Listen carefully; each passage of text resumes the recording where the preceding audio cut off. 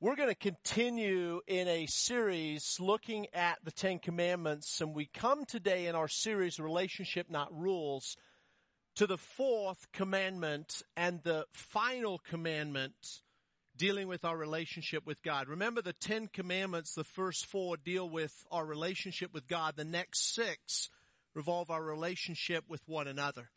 And so as we come to this fourth commandment that revolves around our relationship with God, it says that you and I are to keep the Sabbath holy. The reality is, of all of the Ten Commandments, this is the most likely one for us to take lightly. And I think one of the reasons for that is as we stack it up against you shouldn't commit murder, you shouldn't steal, you shouldn't commit adultery, breaking the Sabbath doesn't seem like that big of a deal, right? Not honoring and keeping it holy. But you see, nothing could be further from the truth, because this is the one command that consistently, time and time again, God's people chose to ignore. And as we studied about Daniel's life this week, we saw a people who, because they chose to ignore the Sabbath and spending time with God, He allowed them to be carted off into captivity. And you and I need to understand that when we ignore the Sabbath in our life, we end up in slavery, heartache, and pain. You see, this fourth commandment reveals to you and I everything that we need to know in order to live not just a productive life, but a purpose-driven life. Take your Bibles or your Bible app and turn with me to Exodus chapter 20, starting in verse 8. Remember to observe the Sabbath day by keeping it holy. You have 6 days each week for work, for your ordinary work. But the seventh day is a Sabbath day of rest dedicated to the Lord your God. And on that day, no one in your household may do any work. This includes you, your sons, your daughters, your male and female servants, your livestock, and any foreigners living among you. For in 6 days the Lord made the heavens and the earth, the sea, and everything in them. But on the seventh day he rested. That is why the Lord blessed the Sabbath day and set it apart as holy. You see, there's really two parts to this command.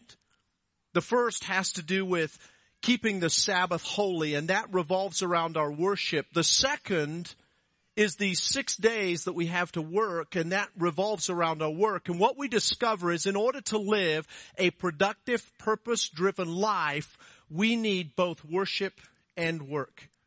But we need them in the right order.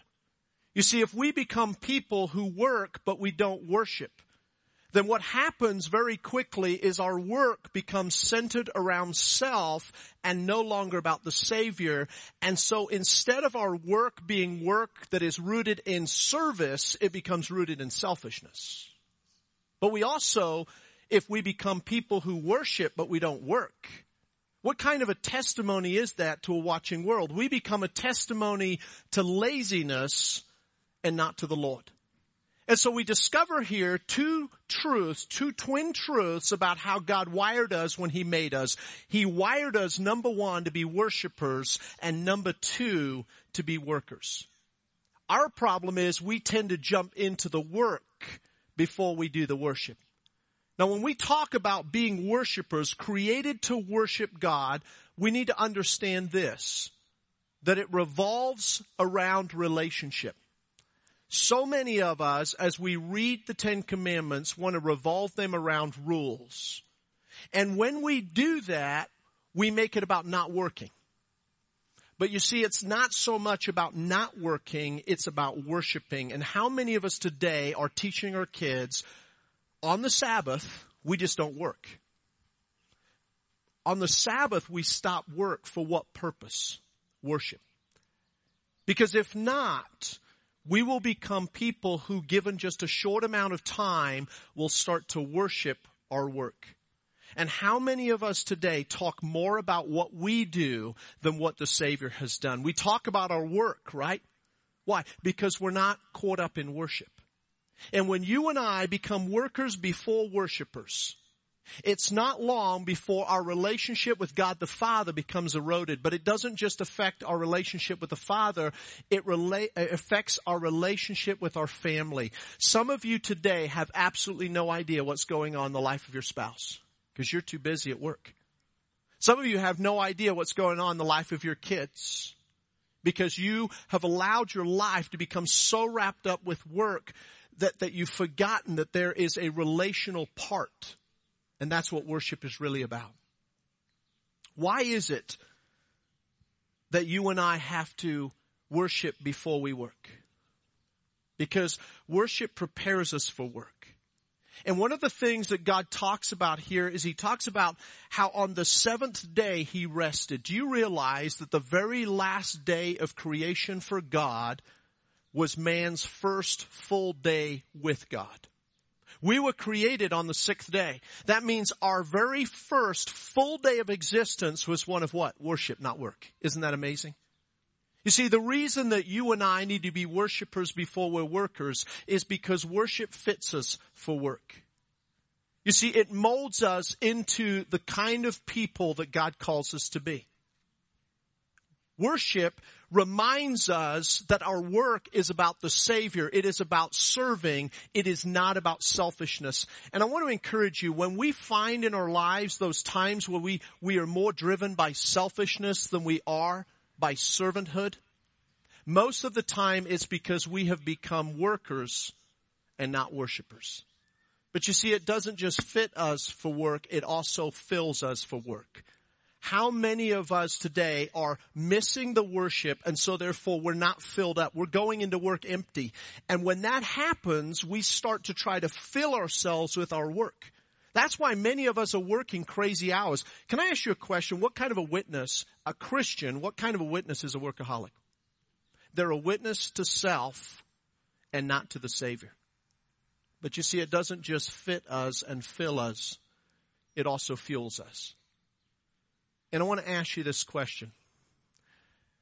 Is your Sunday fueling you for Monday?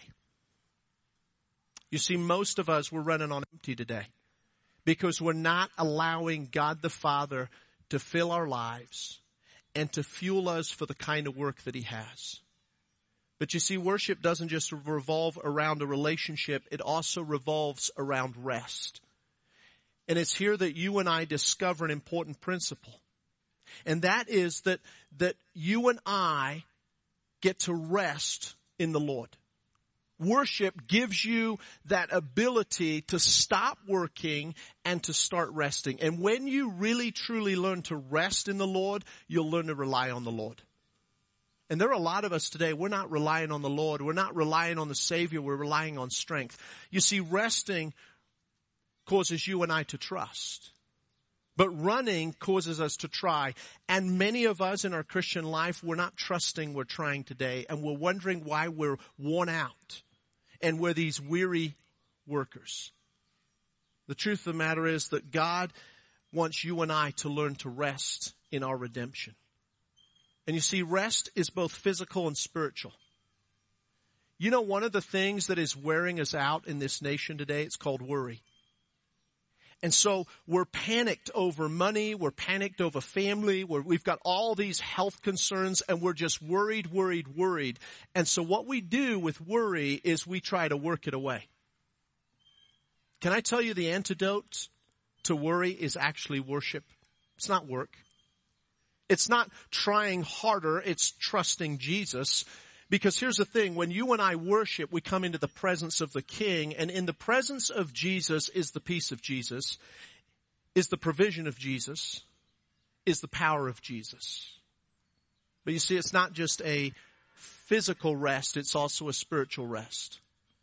And as you and I think about that spiritual rest, I want to ask you a question. Are you resting in your redemption today? Has there been a point in your life where you have recognized that you're a sinner? You see, there's two parts to the Bible. We talk about old and new, but there's the bad news and the good news. And the bad news is very simply this. Every single one of us has sinned and fallen short of the glory of God. But that's only part of the bad news. The really bad news is this. Not only have we fallen short of the glory of God and sinned, but the result of sin is death. And if that's where the Bible ended, how dark and discouraging would it be? But you see, the Bible says that there is a solution to sin, and this is the good news of the gospel, and that is that the Savior, the Lord Jesus Christ, came, and on the cross of Calvary, He laid down His life for every one of us. And by His blood, we can be bought back from the slave market of sin. And I want to ask you today, has there been a point in your life where you've admitted that you were a sinner? And has there been a point in your life where you have cried out for Jesus Christ to save you from your sin? Because if you have, you are not just redeemed, you can rest in that redemption. The problem is there are many of us today that think we got to work our way into heaven. Here's the thing that most of us think. If I can do all of these good works and my good works outweigh my bad, I'll get in. But the Bible says that if we have sin in our life and we haven't been forgiven by the Savior, then we're not going to heaven, we're going to hell. You see, the truth of the matter is it's not about working, it's about worshiping. And there are a lot of us today that maybe we accepted Christ as our Savior, but now we feel like we got to maintain this salvation. That the maintenance of our salvation is up to me. And so we slip into this works-based salvation where, Jesus, you're going to love me because I'm doing stuff for you. And many of us today, we're working for God based on guilt, not grace. You know what happens when we have a works-based salvation? We become workers for God, but never worshipers of God. And some of you today, the reason that you're worn out is you have become a worker for God, but you're not a worshiper of God. You see, rest reminds us of a human truth, and that is that our lives are limited. But the Lord Jesus Christ is not limited. And so we've got to do life in His strength. I want to ask you today, are you doing life in self-strength or in the Savior's strength? David said this in Psalm 23, the Lord is my shepherd, I shall not want. He makes me to lie down in green pastures. He leads me beside the still waters. He restores my soul. That is the true definition of rest, the restoration of our soul, our very lives. But you notice here that He makes me lie down. Why does Jesus make us lie down? Because rest doesn't come naturally to us. Restlessness does. And some of you today, the reason that you're worn out is because instead of resting in Jesus, you're wrestling with Jesus. Now the sheep lie down because they got to do this kind of disgusting thing from our perspective, and that's called regurgitate and ruminate. They got to chew their cud, right? They got to get the most nutrition out of it possible. And if they don't do that, you know what happens? They become malnutrition. How many of us today that call ourselves Christians, we're snacking on Scripture? We're grabbing a little snack and we're trying to sustain our lives the whole week, just on one feeding. Now imagine for a moment if, and I'm going to upset some of you, but imagine if after we get done eating this meal, you don't get to eat again for another week. How many of you are going to be poor workers because you're weak? You see, that's what many of us are doing with God's Word today. What does it really mean for us to rest in the Lord? There's a story told about two woodsmen. And they were fierce competitors, and they decided one day to have this competition out in the woods where they'd both take an axe and they'd see who could cut more firewood. And they couldn't see each other, but they could hear each other. And so they started out cutting. And after about an hour, one of the woodsmen noticed that he couldn't hear the sound of the other guy cutting. And he thought to himself, he's taking a break. I've got the upper hand. If I would just push through and work harder, I can beat the guy. And so he worked even harder. About 15 minutes later, the guy resumes cutting wood. About an hour after that, he stopped again. And this guy thinks, man, he's getting worn out. I'm going to win. This went on for 8 hours.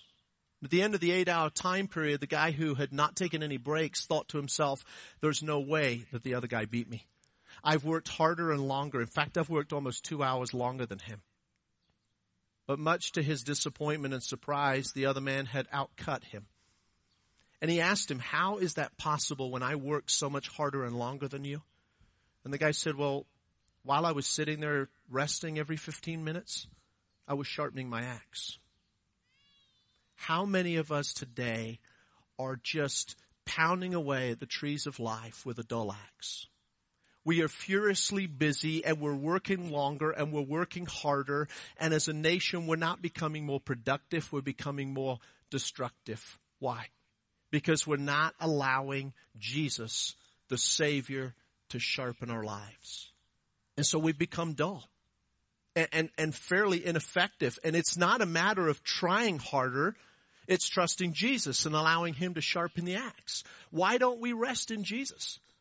Why are we so shying away from this Sabbath rest with Jesus? Because sharpening the axe isn't always fun.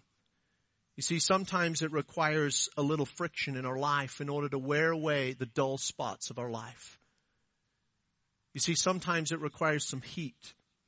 Sometimes it requires some sparks.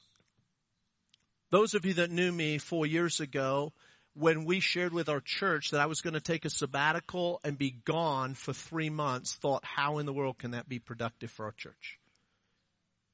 And those of you that have been around during that time period, I think, can testify that it's probably one of the best things our church has done. Why? Because time with Jesus changes us. You can't spend time with Christ without being changed. How sharp is your axe? You see, it's here after we are prepared through worship that we come to work. And most of us today, we see work as a negative thing. Now, there's two parts to this work. One is responsibility. The other is reward. We have become a nation that want the reward without the responsibility. And part of that is because we have a negative view of work. But I'm going to tell you, work is not the result of sin.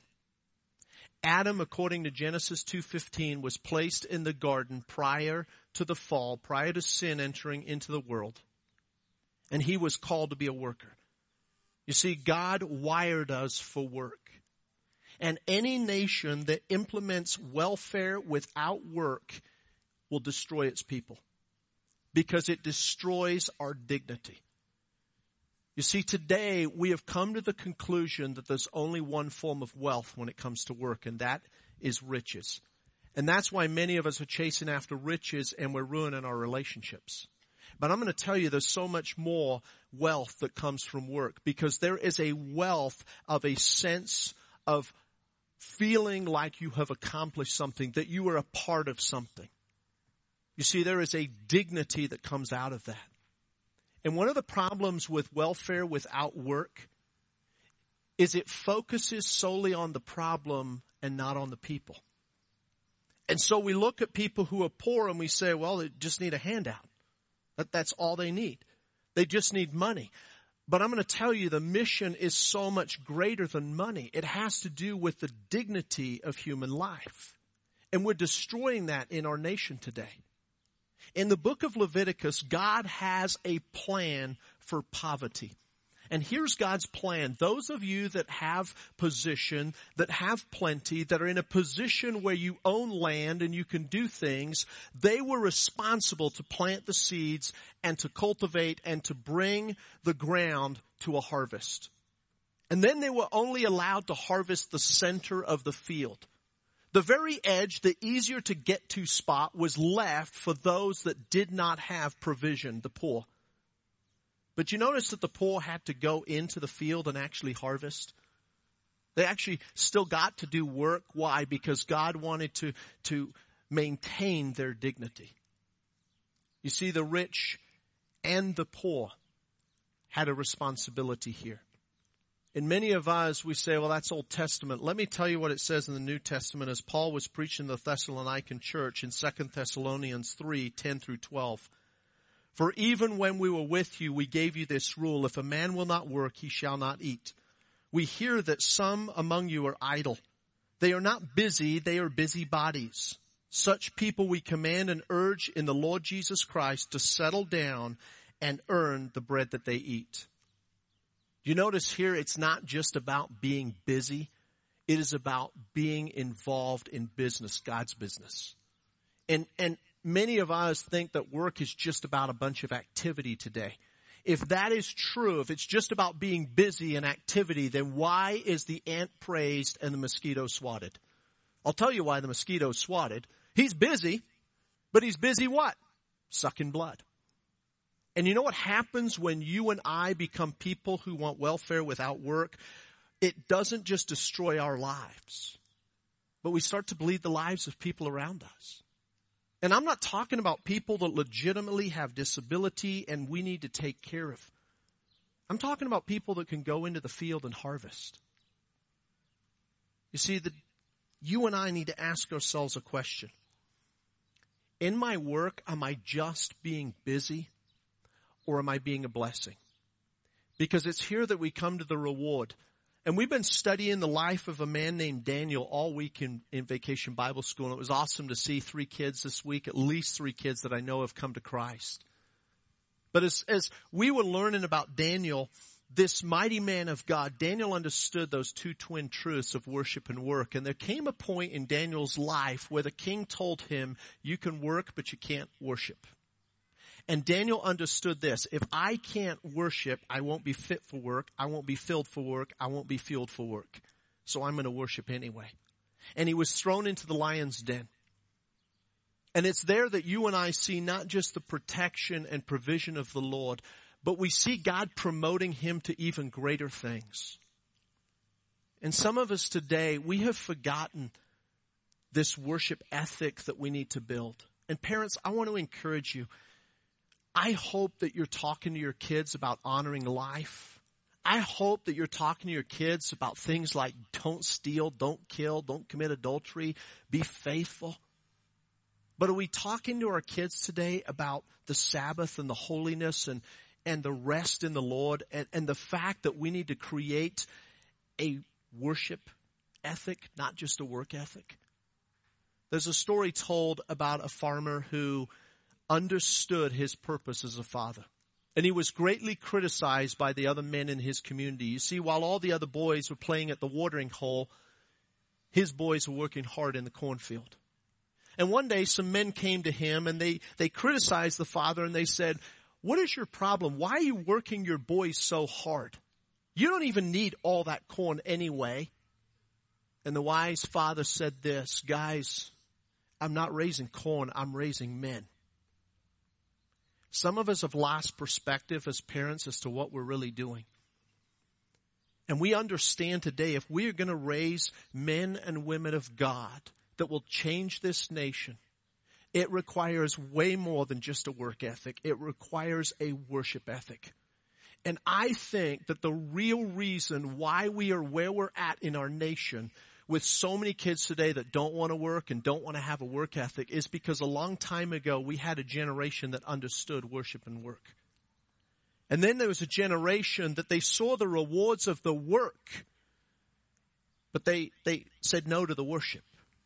They said no to the resting in a relationship with Jesus because they just wanted the rewards. And so they started to work really, really hard, long, long hours, forsaking their families. And these kids were growing up in these families and they're watching this incredibly hard work ethic. But because there's no worship ethic, work just becomes about selfishness. It becomes about temporary things. Eternal things are out of the picture. It's just about the earthly. And so these kids are like, if that's all there is to life, I'm going to live for 80 years and just work just to have stuff that has no meaning to me. That's where our generation is at. Your kids are at today. And they're looking at us and they're going, there's no purpose to work without worship. And so they're rejecting a work ethic. And I think if we want to come back to a nation that understands and creates again a generation that has a work ethic, we've got to give them a worship ethic. That the whole purpose of their work is not selfishness, but servanthood. And so I want to ask you, where are you at today? How you doing when it comes to this worship ethic and this work ethic? And some of us would say very honestly today, I'm just doing awesome with the work, but not so much the worship. And I want to ask you this. Do you want half the blessing or do you want the whole blessing of God? Let's pray. Father, thank you for this time. And I just pray that as you have spoken into our hearts, as we've watched these amazing kids worship, that God, those of us that are charged as parents to pour into our kids' lives, we would have a healthy perspective of worship and work so that we raise a generation that make a difference in this nation. For we pray these things in your name. Amen.